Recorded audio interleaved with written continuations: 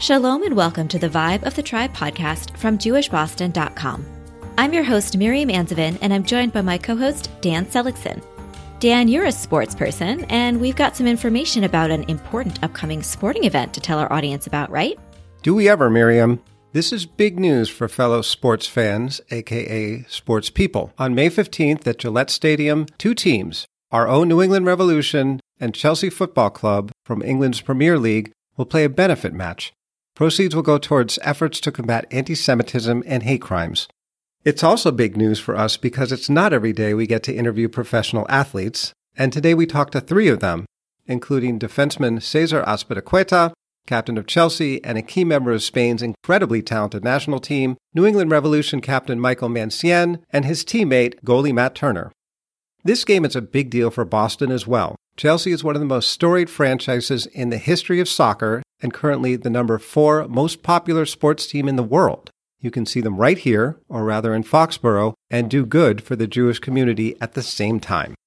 The charity match is called Final Whistle on Hate. The initial idea was developed by club owners Roman Abramovich of Chelsea and Robert Kraft of the Revolution in light of a global rise in anti-Semitic activity. Every week, professional soccer draws millions of fans and billions of viewers around the globe. Stadiums are noisy and fans cheer and sing and chant for their teams and basically let it all hang out for a few action-packed hours to escape their everyday lives. But there's a much darker side to soccer fandom. The enormous stage it provides is also a platform for expressing hate. Societal problems are aired in the stands, with banners, chants, and songs. A word of warning to our listeners. Some of the audio we've included in today's episode contains deeply offensive and troubling language.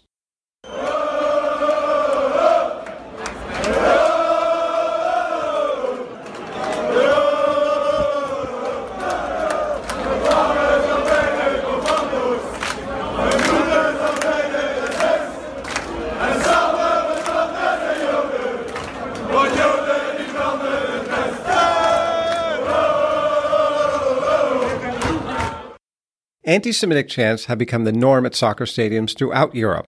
The clip you just heard is from Belgium, recorded in December. Fans celebrating a victory sang, "My father was a commando, my mother was SS," and together they burned Jews because Jews burn the best. A similar chant, also saluting the SS, was heard on Holocaust Remembrance Day at a match in Amsterdam. "Fuck the Yids" is a standard at games in England. Racist chants are regularly heard in Italy, where officials have gone as far as having teams play in empty stadiums to try and dissuade fans from anti-Semitism and racism at future games. Robert Treston, executive director of the New England chapter of the Anti-Defamation League, said sports brings out both the best and worst in people. Sports brings people from all over the world together. It brings communities together. Very often at sports, we see both the positive and the negative behaviors that are so common in communities. When people are on the field or on the ice or on a court, adrenaline is running high.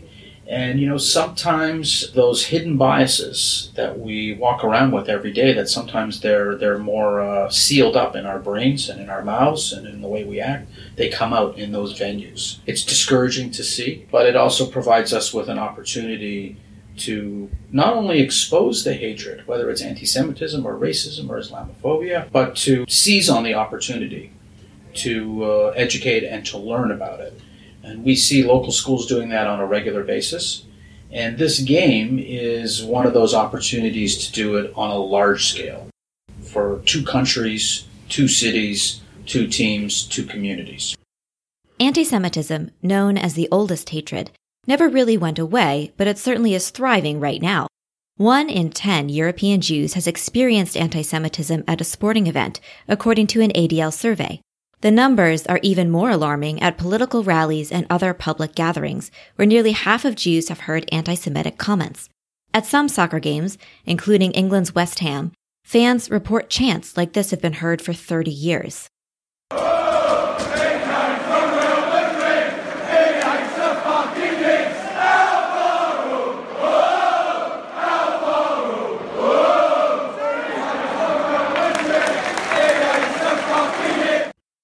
In 2017, Chelsea fans were gaining notoriety at their home stadium and at away games for anti-Semitic chants.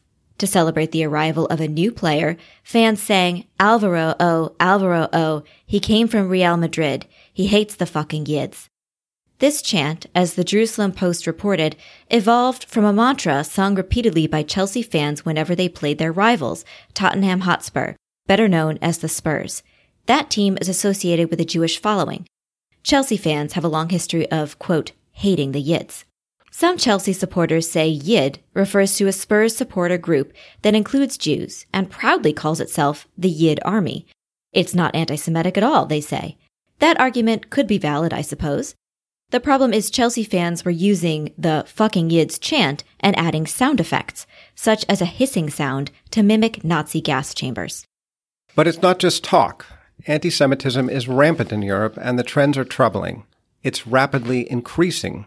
In 2018, according to the New York Times, France reported a 74% spike over the previous year in anti-Semitic incidents, with more than 500, including the murder of a Holocaust survivor in her own home. Violent anti-Semitic attacks rose by 60% in Germany. Some leaders have noted that the level of anti-Semitism is the highest it has been since World War II. In Europe's top soccer leagues, including England's Premier League, reports of anti-Semitism appear with alarming regularity. In mid-April, fans of West Ham, facing Tottenham supporters, started chants on trains, a continuation of incidents that were going on in the stadium.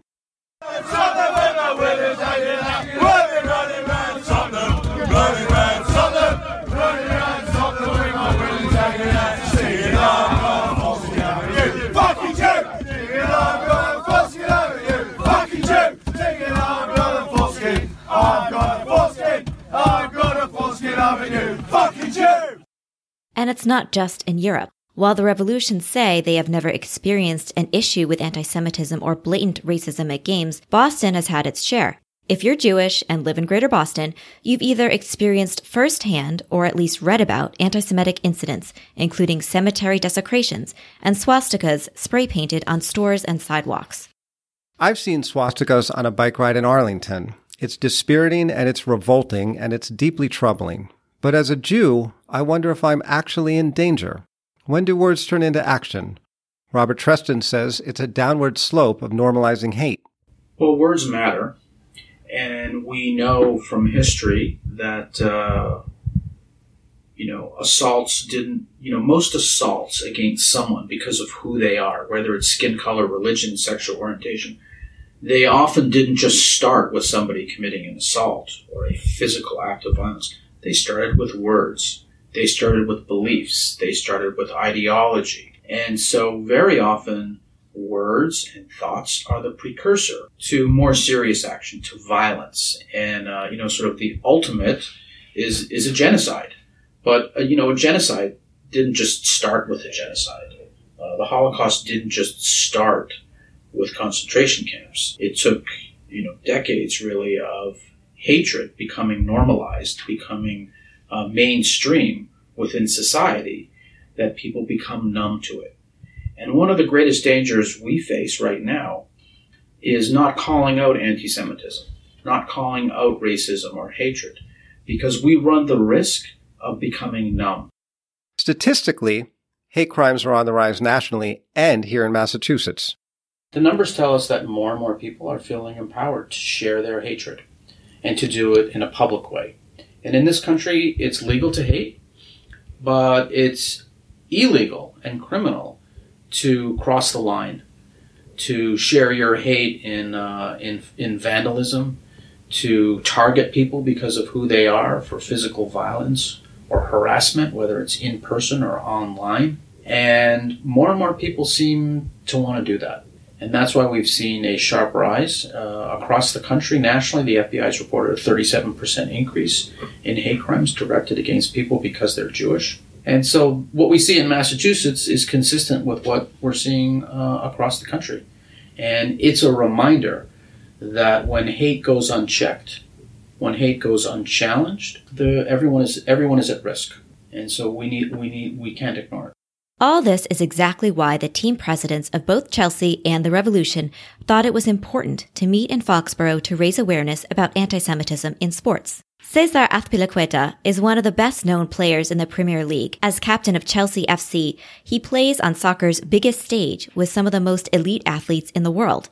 His home stadium, the Bridge in London, has had its share of deeply troubling incidents. Well, first of all, Chelsea is very passionate about fighting anti-Semitism, and we are very aware of racism, and we do everything we can to avoid that kind of discrimination. And obviously, we know that football is sport where we are watched by a lot of people, where we can lead by example. And obviously, in football, in life, there is no place for discrimination. Football is part of our lives, and to have that kind of discrimination, obviously we are the first that we don't tolerate it, and we try to help with all this. So obviously we are professionals, and our job is to play football and to get results. But I think we are bigger than that. I think we have a responsibility for every one of us, for the club, especially that we represent. And Mr. Abramovich, our owner, is very passionate about eradicating all kind of discrimination. So we just try to help everybody to have a better future. Cesar also said he believes educating fans espousing hate at games, particularly through Holocaust education, will make a difference.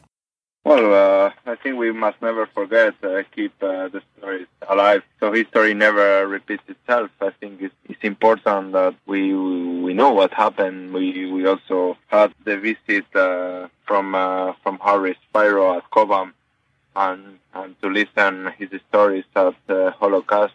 He was one of the survivors, and I think it's a lot in terms of what happened, and hopefully it never repeats. Revolution captain Michael Mancienne played for Chelsea for more than 6 years. He spent most of his professional career playing at the top levels in both Germany and England. He's certainly heard his share of abuse at games while playing in Europe.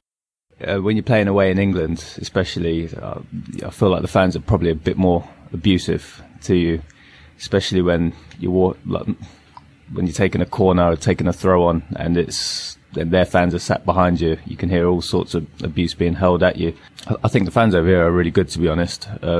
I haven't heard any negative chants or anything like that. I know it's part of the game in England and in Europe. It's almost like to put a player off and to throw him off his game and to obviously make him angry and make him not play well. So that's obviously why the fans kind of do it. But sometimes they take it a step too far. Both players see the final whistle on hate match as a unique opportunity to bring attention to this issue in a positive way.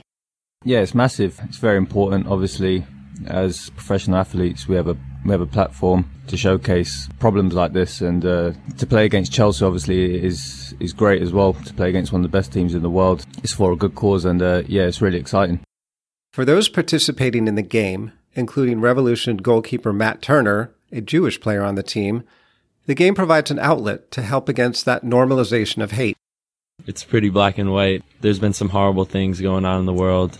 Specifically, one that kind of hit close to home for me was the shooting at the Tree of Life Synagogue in Pittsburgh. I have family that left Europe, in World War II to come to the United States for a better life. That's not the kind of life that they expected to run into over in the United States. And so far in the future, you'd think that at some point we would move past things of that nature. So to be able to bring light to this issue and be, kind of a spokesperson for it has been really special to me and my family. There's a lot of people in the world that will deny things like this even exist. So for us to be able to, shine a light on it and raise money and awareness about it, and the tens of thousands, hundreds of thousands of people that will be tuning into the game, it's really something special. Just as sports can be a platform for hate, it can also serve as a means to communicate to large numbers of people here and around the world about the dangers of anti-Semitism and other forms of hate, as Robert Treston describes. One of the great things about sports is adults all learned about sports and started playing it in school when they were young. And so this is one of those opportunities. It's both a warning sign and a reminder that we actually need to be focusing on the youngest people. Because if we can work with them around issues of anti-Semitism, around issues of hatred, around standing up for yourself and for others when they're in middle school or in elementary school or high school, the prospect of a hate-free world in 5, 10, 15, 20 years is much greater. For Revolution President Brian Bilello, having a team the caliber of Chelsea coming to Foxborough provides an ideal platform to push back against hate in sports and society. For maybe some of the listeners who don't know sports or don't know soccer or don't know global soccer, Chelsea is a club, and I heard them speaking at an event I was at with them in New York recently, that have 500 million fans worldwide. It's just an astronomical number of folks who pay attention to what that club's saying, watch the matches, and to have them as a partner in a cause like this is just so powerful because it gives you that platform. So I think, as a sports team, that's a big thing you're able to do. You're able to share a message with an audience that's paying attention, that cares about you, cares about your players, and that's a big part of it. But in addition to that, that's the second big goal we have is to actually somehow start to champion and cause change. And I think both from our perspective and Chelsea's perspective, doing the fundraising and supporting a number of organizations that are already doing this work in society was the best way we thought we could do that. So we'll continue to raise awareness and put that message out because we think that can be powerful. But the fundraising element I think is important as well because you're giving more resource to organizations that are experts in these areas and hopefully they're able to do a little bit more than maybe they could have done yesterday. The match's primary beneficiaries will include World Jewish Congress, Tree of Life Synagogue in Pittsburgh, Anti-Defamation League, and the Holocaust Educational Trust. The two club owners will also each donate $1 million in support of the cause, with further initiatives to combat anti-Semitism to be announced closer to the game. Pushing back against hatred that has become so commonplace, so automatic that it's part of some soccer fans' victory celebrations is going to take work. But as Robert Treston said, New England is the best place to start a revolution with the revolution. Leadership is so important because sports draws in thousands and millions of people. And Boston is we're a city of champions. I mean, we have amazing teams and amazing fans, and we're still not immune to this. So we should be grateful that these teams are coming together and raising the level of awareness in this way, because that is a sign of leadership. And, sometimes an entire team can be a leader. And here we have two teams who are taking leadership roles because they recognize the importance of this. And so, hopefully everyone here and also, across the ocean in the UK recognizes the importance of that leadership. As fans who love the game and enjoy the game, we should be following their lead. Tickets for the game are on sale now. Group rates are available if you want to bring a synagogue, school, or other group. We're also giving away 2 pairs of tickets on jewishboston.com, so enter now. And listeners, to make sure you don't miss an episode of Jewish Boston's The Vibe of the Tribe, subscribe to this podcast on Apple Podcasts, Google Play, SoundCloud, Spotify, Stitcher, and TuneIn, and follow @JewishBoston on social media for all of our great content. Thanks as always to our editor and mascot Jesse and to Ryan for our music.